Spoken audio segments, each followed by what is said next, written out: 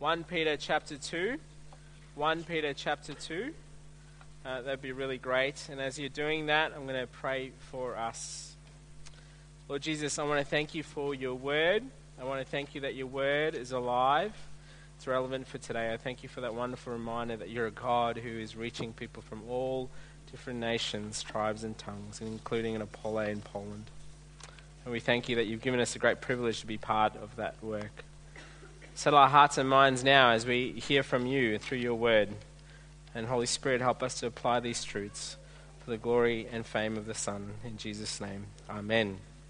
We're going to dive straight into it this morning. And as if you're visiting Canterbury Gardens, we've been traveling through the book of 1 Peter. We've been looking at this idea of this wonderful, glorious truth of what does it mean to be living with hope. And how this living with hope actually shapes our lives. That we've actually been given eternal salvation. And that means that correlates to our life every day. Not just on Sundays, not during just small group. Because the gospel is a good news that continues to compel our lives. And where we are picking up in 1 Peter 2 today is that conversation is still going between Peter and the churches that he's writing to. And initially we kind of started and it almost set the scene that you could easily individualize these passages. But now Peter is really quite specifically driving into three particular areas. And today, I hope to, we'll see how we go, cover three things. One, what does it look like to live as a tasteful community in this world, in verses 1 to 3? What does it look like to live as an accepted community? Then finally, what does it look like to live as a chosen community in verses 11 to 12? So, verses 1 to 3 of 1 Peter chapter 2 says this. So put away all malice and all deceit and hypocrisy and envy and all slander. Like newborn infants, look for the pure spiritual milk that by it you may grow up to salvation. If indeed you've tasted that the Lord is good. Like I was saying to you guys before, that Peter's writing and he's now going quite specific. He's instructing the churches. These are commands that he's encouraging them to do. What he's doing is he's saying to them is because now that you are holy, you've been set aside, you've been born again, and not only that, you've been given a living hope, an eternal hope, there are some key things you should typify your life. He actually says, put away malice, put away deceit, put away hypocrisy, put away envy, and put away slander. He's saying to these churches, I want you to grab these things, and it's like putting it into a suitcase and throwing it in the deepest of all seas. And notice the language that he's using. He's saying all of it, not just some of it, all of it, throw it away. Now look at that list. Malice, deceit, hypocrisy, and envy. These aren't necessarily external things. I think these lists that I would say, when I look at it, I go, whoa, these are deep heart stuff. This is like heart stuff that Peter is drilling deep into their hearts and souls. Now remember, he's writing not just to an individual, he's writing to a whole community. And this is actually goes countercultural in the world that we live in. When you and I come to church, whether we want to admit it or not, we come in some sense as individuals. And we sing worship songs, which are wonderful, but most of our worship songs talk about you and I. But often in the New Testament, it was a whole community individually. So when Peter's writing this to this church, I want you to imagine if you're someone within this church. And Peter says, this is how you ought to live. Don't do these things. And if you're a list person, you decide to write Monday to Friday, and you give Saturday as a day off just to kind of unleash a little bit. And between Monday to Friday, you write a list, and you think to yourself, ooh, how have I gone this week? Have I been malicious? Oh, how have I gone this week? Have I been deceitful? Oh, actually I haven't done too bad. And then you rock up to church, and the elders of the church are waiting for you and say, hey, have you got your list? Can we have a look at it? Let's do a community survey. And put it up on the screen, the results. Everyone's pretty happy, but then there's one guy. His name's Dave. Dave's dropped the ball. He's dropped the team. the team has dropped the ball. Because the elders have seen what Dave has put on his Facebook page this week. The reason why I'm using this language is in this moment, as you read this, please don't individualize it. It's a community of believers that Peter is writing to. It's saying that how you live individually, how you live will actually impact your whole community. And so it's about a community kind of language that Peter's saying. Now remember how Peter's been constantly drumming this one big idea, right? That they are born again, they're a holy group of people, that the living word of the gospel now lives in them. Well, that gospel should be a motivation on how you live in this world. It should actually correlate in your life every day, moment by moment. It would be like if you were going to a gym, and you rock up to the gym and the personal trainer says to you, sits you down, puts out a big plan for you on how you need to exercise, what you need to eat, what weights you do for weight loss. And you think to yourself, okay, this guy must know what he's talking about. And they push you through the limits to the point that you end up throwing up after your exercise routine. And you're like, man, this guy's really helping me out here. And you go get changed and you walk outside. You turn around and there's the personal trainer with a cigarette in one hand and a bucket of Wicked Wings from KFC. Something does not fit right. All the talk does not fit his lifestyle. Now, when you read this list, some of us will go a couple of ways. Some of us will go to despair and go, oh, I'm really bad at this. Some of us will go, oh, I hope Dave is listening to this, because he really needs to hear this. But see, in verses 2 to 3, we're given the how and the why. The how and the why. Look at verses 2 to 3 again. See how he says to them, like newborn infants, long for pure spiritual milk, that by it you may grow up to salvation, if indeed you have tasted that the Lord is good. He gives an everyday picture. We've got 3 kids, and as our kids grew up, and they loved mum's milk. And they love it. And they're that season in life, they're crying, and they want that milk. And they got to the point where that, they would just do all these kind of neck movements every time mum was around. They were so hungry for this pure milk. Then the day comes when you wean them off and you place this milk. And in this bottle, they're drinking it. And there's this picture in their mouth of, what is this stuff? This is not the milk that I'm used to. You have deceived me. Now, what Peter's doing in this moment, he's using common day picture. In those days, watering down was quite common, watering down the wine. They actually watered down the milk as well in those days. And in some sense, this church, the group of churches most probably would have been young Christians. He's saying to them, hey, churches, I want you to yearn for this spiritual milk. And the spiritual milk we've been hearing constantly in 1 Peter, that is the gospel. In order that you may grow in maturity from being an infant to mature spiritual adulthood. But notice what he's saying, this is not about working your way up. Or neither is it just about keeping a list and stopping that and doing those things. It's actually replacing it. It's actually saying you're yearning for something so much more beautiful than those things. They're yearning for the gospel of Jesus Christ. These are the things that you want. This is the good news of the gospel. This is what will help you grow. This is the how. It's like saying the goodness of the gospel, the pureness of the gospel of Jesus Christ compels us to say no. See, because of the gospel, we are then called not to be malicious. Because Christ doesn't hold anything against us. It's because of the gospel God has forgiven us. It's the gospel that has revealed this truth to us. It is the gospel that reveals to us we don't need to be deceitful. Because Christ has shown mercy. He knows all. The gospel is this truth. The gospel is this reminder to you and I that we have no space to be envious. Because God has shown us so grace and mercy. The gospel is a reminder to you and I that Christ affirms us in him.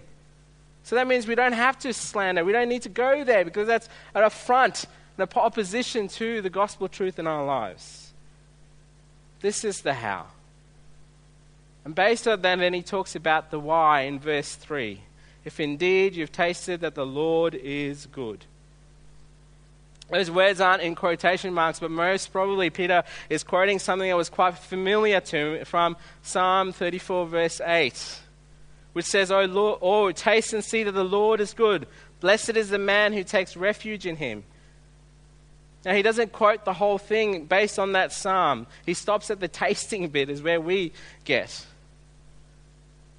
If you want to know the behavior change in your life and my life for a follower of Jesus, it's because we've tasted the goodness of Christ.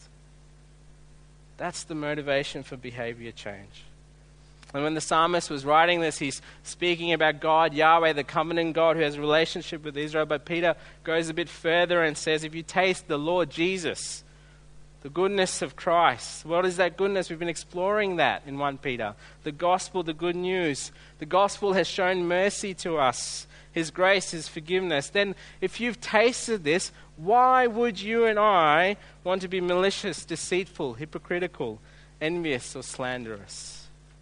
Put it away. Put it away. Canterbury Gardens Community Church, have you tasted this goodness? And our command to you and us through God's word, through the power of His Spirit, is to say, put it away. And that's how we live as a tasteful community, when we have tasted the goodness of God. And I wonder if the reason why you and I often struggle with this reality of being malicious and deceitful, hypocritical, envious, and slanderous, because we've listened to those deceitful voices. We've tasted that deceitful lies in that list that Peter's given to us, and it's deceived our hearts. Rather than meditating on the goodness of Christ, our Savior. The one who was perfectly not malicious, the one who was perfectly not deceitful, the one who was perfectly not hypocritical, envious, or slanderous, the one who was willing to taste the bitter cup of the Father's wrath, so that you and I could taste His goodness and grace of the gospel. And this is something that we need to taste every day, moment by moment. It is like grabbing an intravenous line and putting it into your heart and tasting it moment by moment, so we may grow to be a tasteful community. And because we've tasted this, because we have tasted that the Lord is good, then it should then cause us to be a particular kind of community that lives as an accepted community. And so we're going to be spending a bit of time in verses 4 to 10. Peter says, as you come to Him, a living stone rejected by men, but in the sight of God, chosen, precious, you yourselves, like living stones, are being built up as a spiritual house, to be a holy priesthood, to offer spiritual sacrifices acceptable to God through Jesus Christ. For it stands in Scripture, behold, I'm laying in Zion a stone, a cornerstone, a chosen and precious, and whoever believes in Him will not be put to shame. So the honor is for you who believe, but for those who do not believe, the stone that the builders rejected has become the cornerstone, and a stone of stumbling, a rock of offense. They stumble because they disobey the word as they are destined to do. But you are a chosen race, a royal priesthood, a holy nation, a people for His own possession, that you may proclaim the excellency of Him who called you out of darkness into His marvelous light. Once you were not a people, but now you are God's people. Once you had not received mercy, but now you have received mercy. Peter starts addressing this group of churches in a particular way. It's quite a unique way. What he does is he first says, hey, as you approach Jesus, and he describes Jesus in a very significant way. He says, as you approach Jesus as a living stone. Now notice, I don't know if you've noticed, there's many living stones around. He's using that specific language for a purpose to say this Savior, this Jesus is resurrected. But this one who was resurrected also had to be rejected by men. But in God's sight, in the Father's sight, He's precious. Now, he's writing to these churches, and he goes further and he says, hey, churches of dispersion, you are living stones. That God is at work in your lives. He's doing some renovation work.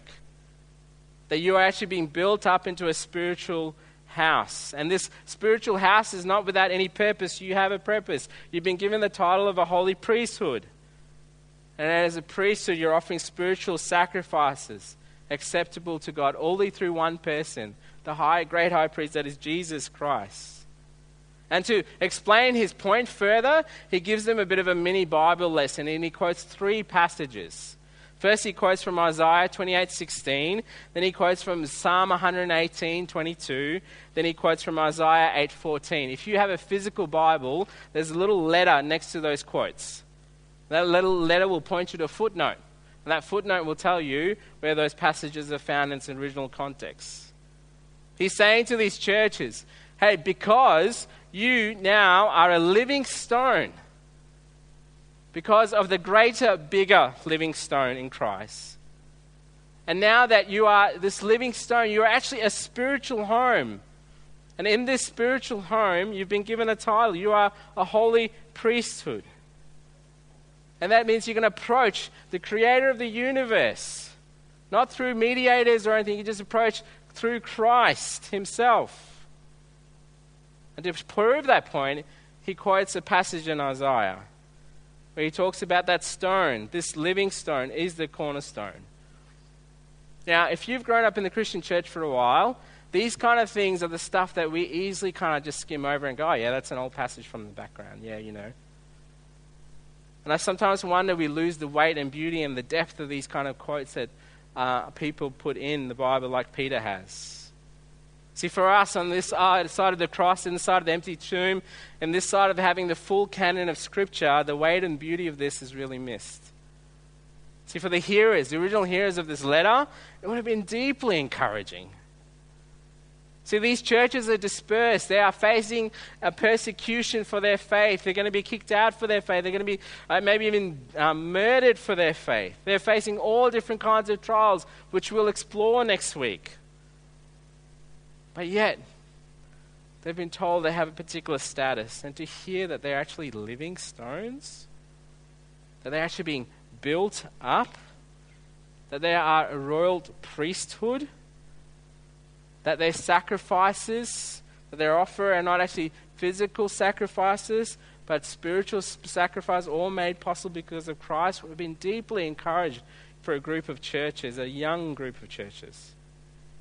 And then not only to be shown that this was actually God's ultimate salvation plan. In the first passage of Isaiah that Peter quotes, he talks about a stone, this cornerstone. See, there's in the history of the Bible, there's this picture of a temple, the physical temple that was there. God was set up this temple. There were sacrifices. There was a whole system around it. And there were unique things that these group of people had to do, the group of the Israelites. There were priesthoods that they had to go and meet and bring sacrifices on behalf of the mediator of the people.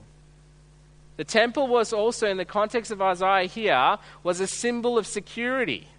They thought if they had the temple, they thought if they had the sacrifices going, they would be fine. It's all good. But the reality was that they would not be fine at all. There was something that was deeper going on. It was a reminder that all the sacrifices, all issues would actually not cover the deeper issue. The deeper issue of what was going on in their hearts.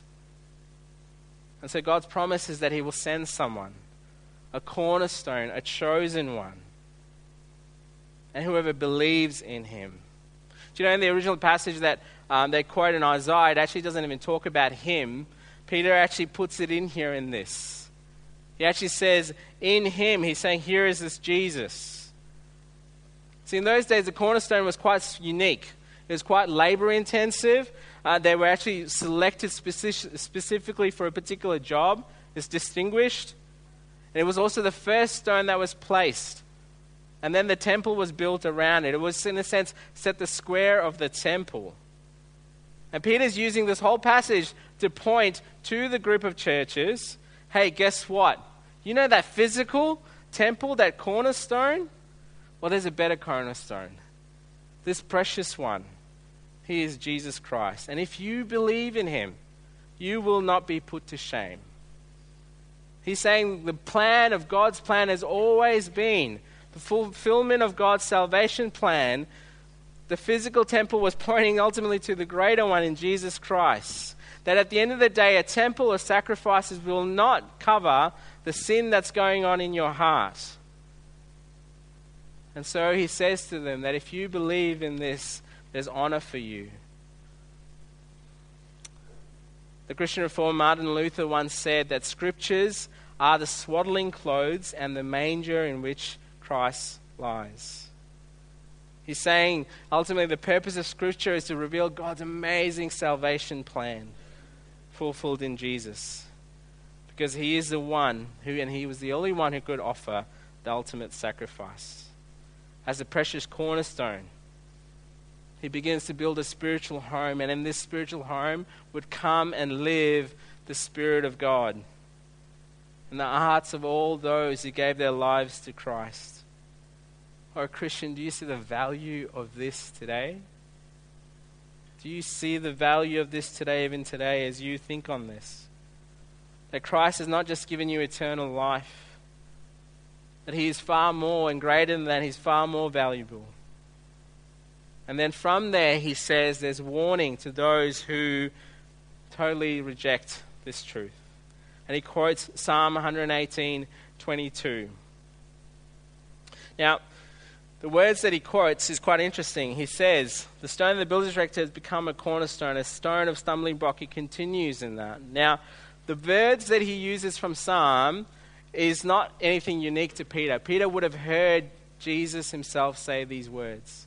He would have heard Jesus say this when he interacted with the leaders at the time. Jesus was interacting with the leaders, and the leaders are saying, who gives you this authority?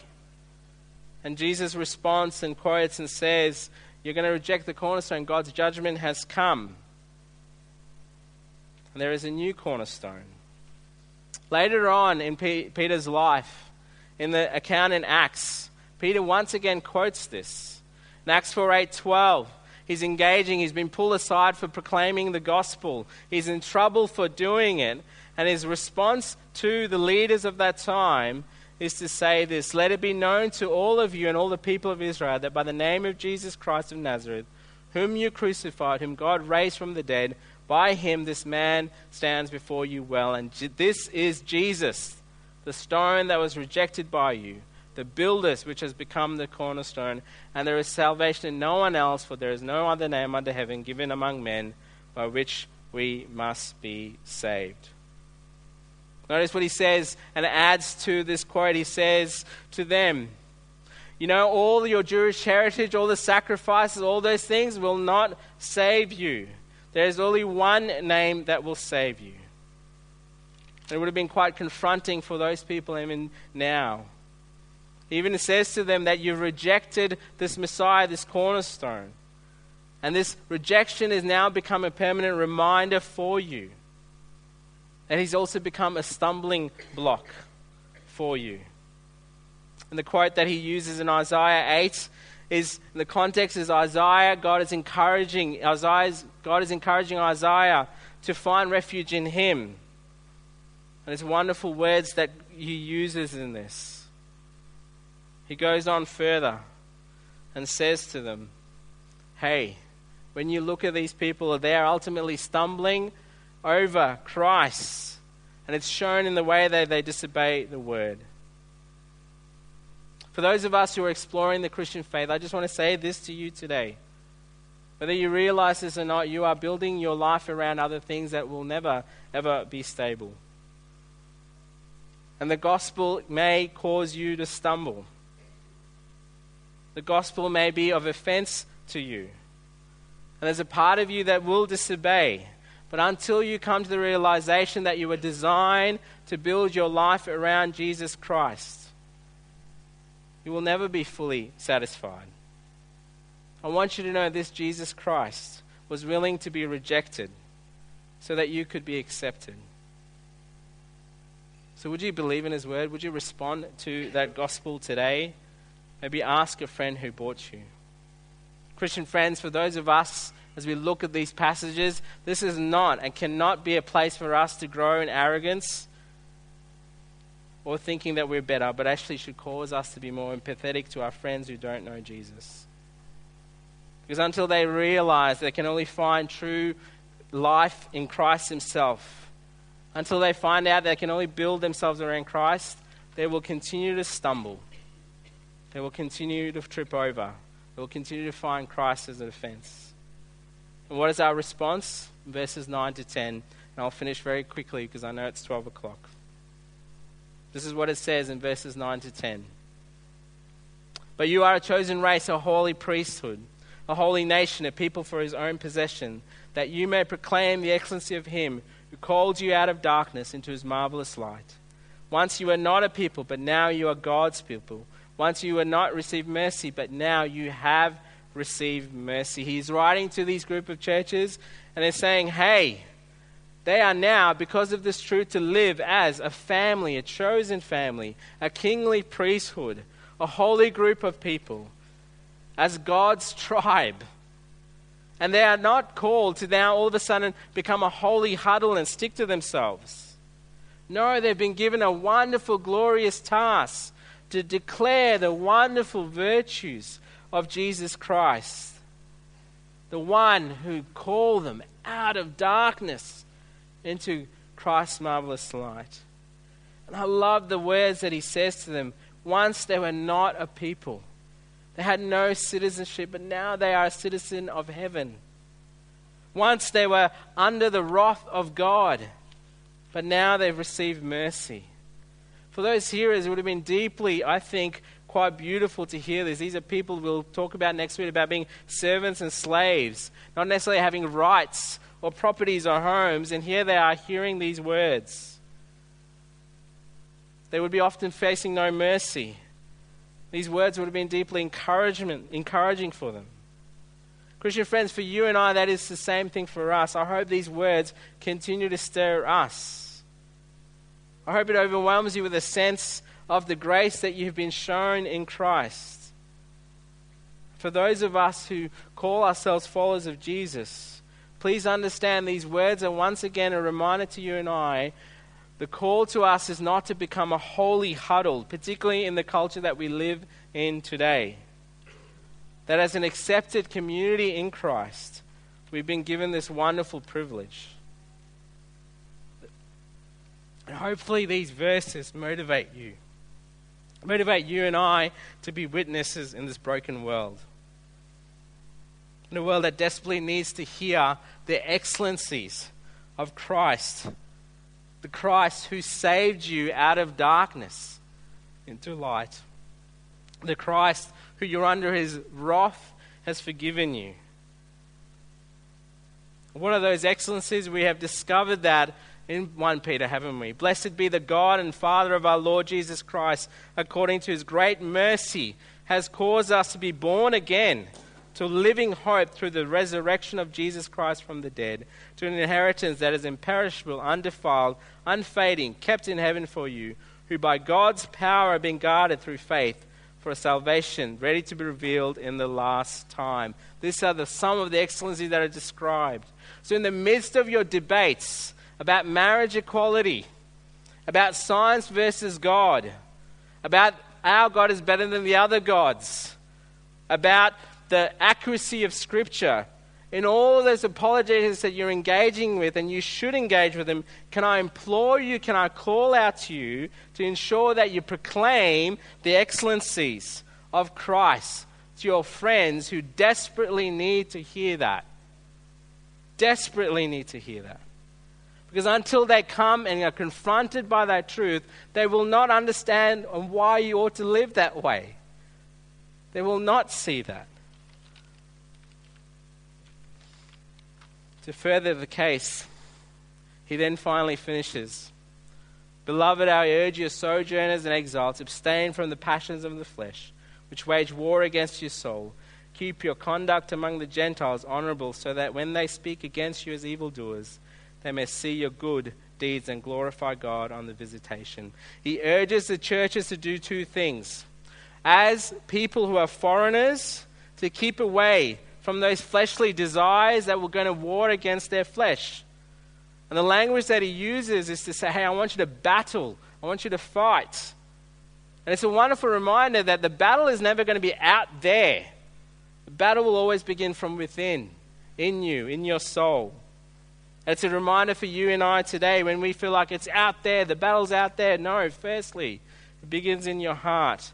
Never put your guard down on these vices that battle your soul, but battle them as citizens of heaven, as a foreigner to this earth. And because of that, the values and the things of the kingdom are the things that dictate your lifestyle. Because that's where we belong. This is not our home. This is why we choose to keep away from sin. Friends, I think the best way to fight sin is to be reminded of who we are as a community. And as we rest in this truth, we will continue to grow to desire the things of heaven and the things of the kingdom of God more than the things of this world. And in light of that, it should bear witness to people watching us. Peter's ensuring, I think, to ensure that this group of churches don't stay a holy huddle. That they are going to be good witnesses. Both internally, what's going on in their lives, then externally. By appealing to them. And asking them to ensure that they maintain their behavior in such a way that the non-Christians think it's honorable. I love the sentence. Did you notice the sentence? He doesn't say, oh, look, when you're going to be honorable, guess what? All these non-Christians, they're going to love you. They think you're going to be awesome. And he says, oh, when they falsely accuse you, there's an assumption it's going to happen. They will falsely speak against you. But his response is, don't fight back, but keep it honorable. But the goal is not so that you can show off or slam dunk them. The goal is for the end goal, when the King of Kings appears again. And on that day, somehow the non-Christians will give account of the good works that you did towards them because of who they are, because of the gospel. It's shaped everything. Friends, is that our response today in 2017? When your friends who don't know Jesus tell you that you're homophobic, your friends tell you that you are a sexist for being a Christian, that actually you're self-righteous. I mean, what's the big deal? Why don't you let all this same-sex stuff happen in the safe schools? Why are you trying to restrict our lifestyle? Why can't you just let people live as they want? For my American friends, I often hear when they say that, oh, Christians are a bunch of racists and bigots. Or you might have heard these words to yourself that when they say you're cruel and hateful if you're a Christian. What is your response? What is my response? I'll tell you what's been my response often. I roll my eyes and shake my head and go, how dare they tell me how to do things? Friends, these words are challenging words for me and hopefully for you in a good way. That our end goal should be to live in an honorable way to those who don't know Jesus. And that by our good works, as we display the love of Christ to them, they will come into an encounter with him. That's why we do what we do.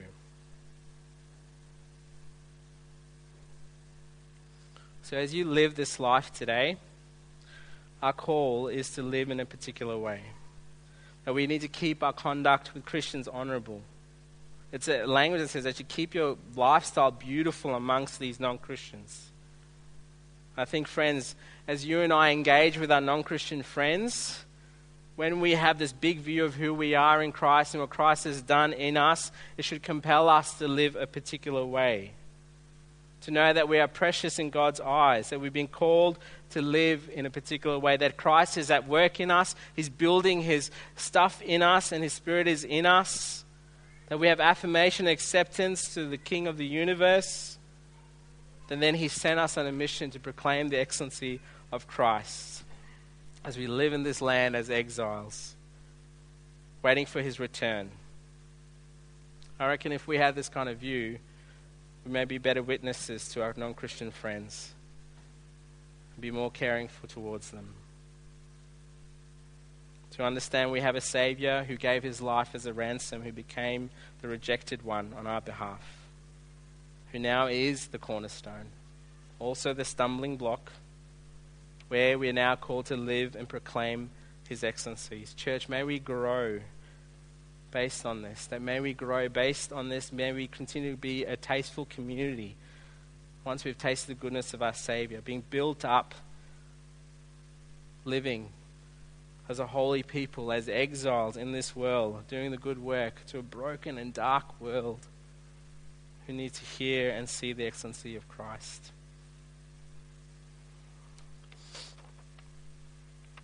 Because this is what our Saviour did. The King of Kings who came into this world not to be served, but to serve and give his life as a ransom for many. And for those of us who believe in him, guess what? You're saved and you're actually under no shame. So as world, as we head out, as accusations come, we know we have a Father and God who affirms us. And we can take refuge in this truth, because there's no condemnation for those who are in Christ Jesus. But we are living stones, a holy people, a holy priesthood, citizens of heaven, proclaiming the excellency of Christ till his return, even when people hate us, for all of God's glory. Let's pray.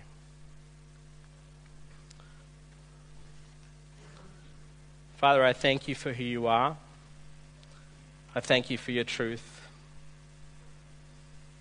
I thank you, Lord Jesus, for being our precious stone. I thank you that you are our living stone. I thank you that you are at work in our lives. Help us to cut away and put away things. And for our friends who find you a stumbling block, help us to be honourable in our witness to them. Or empower us to be a church, not just individually, but as a community who will continue to proclaim the excellencies of Christ. In Jesus' name, amen.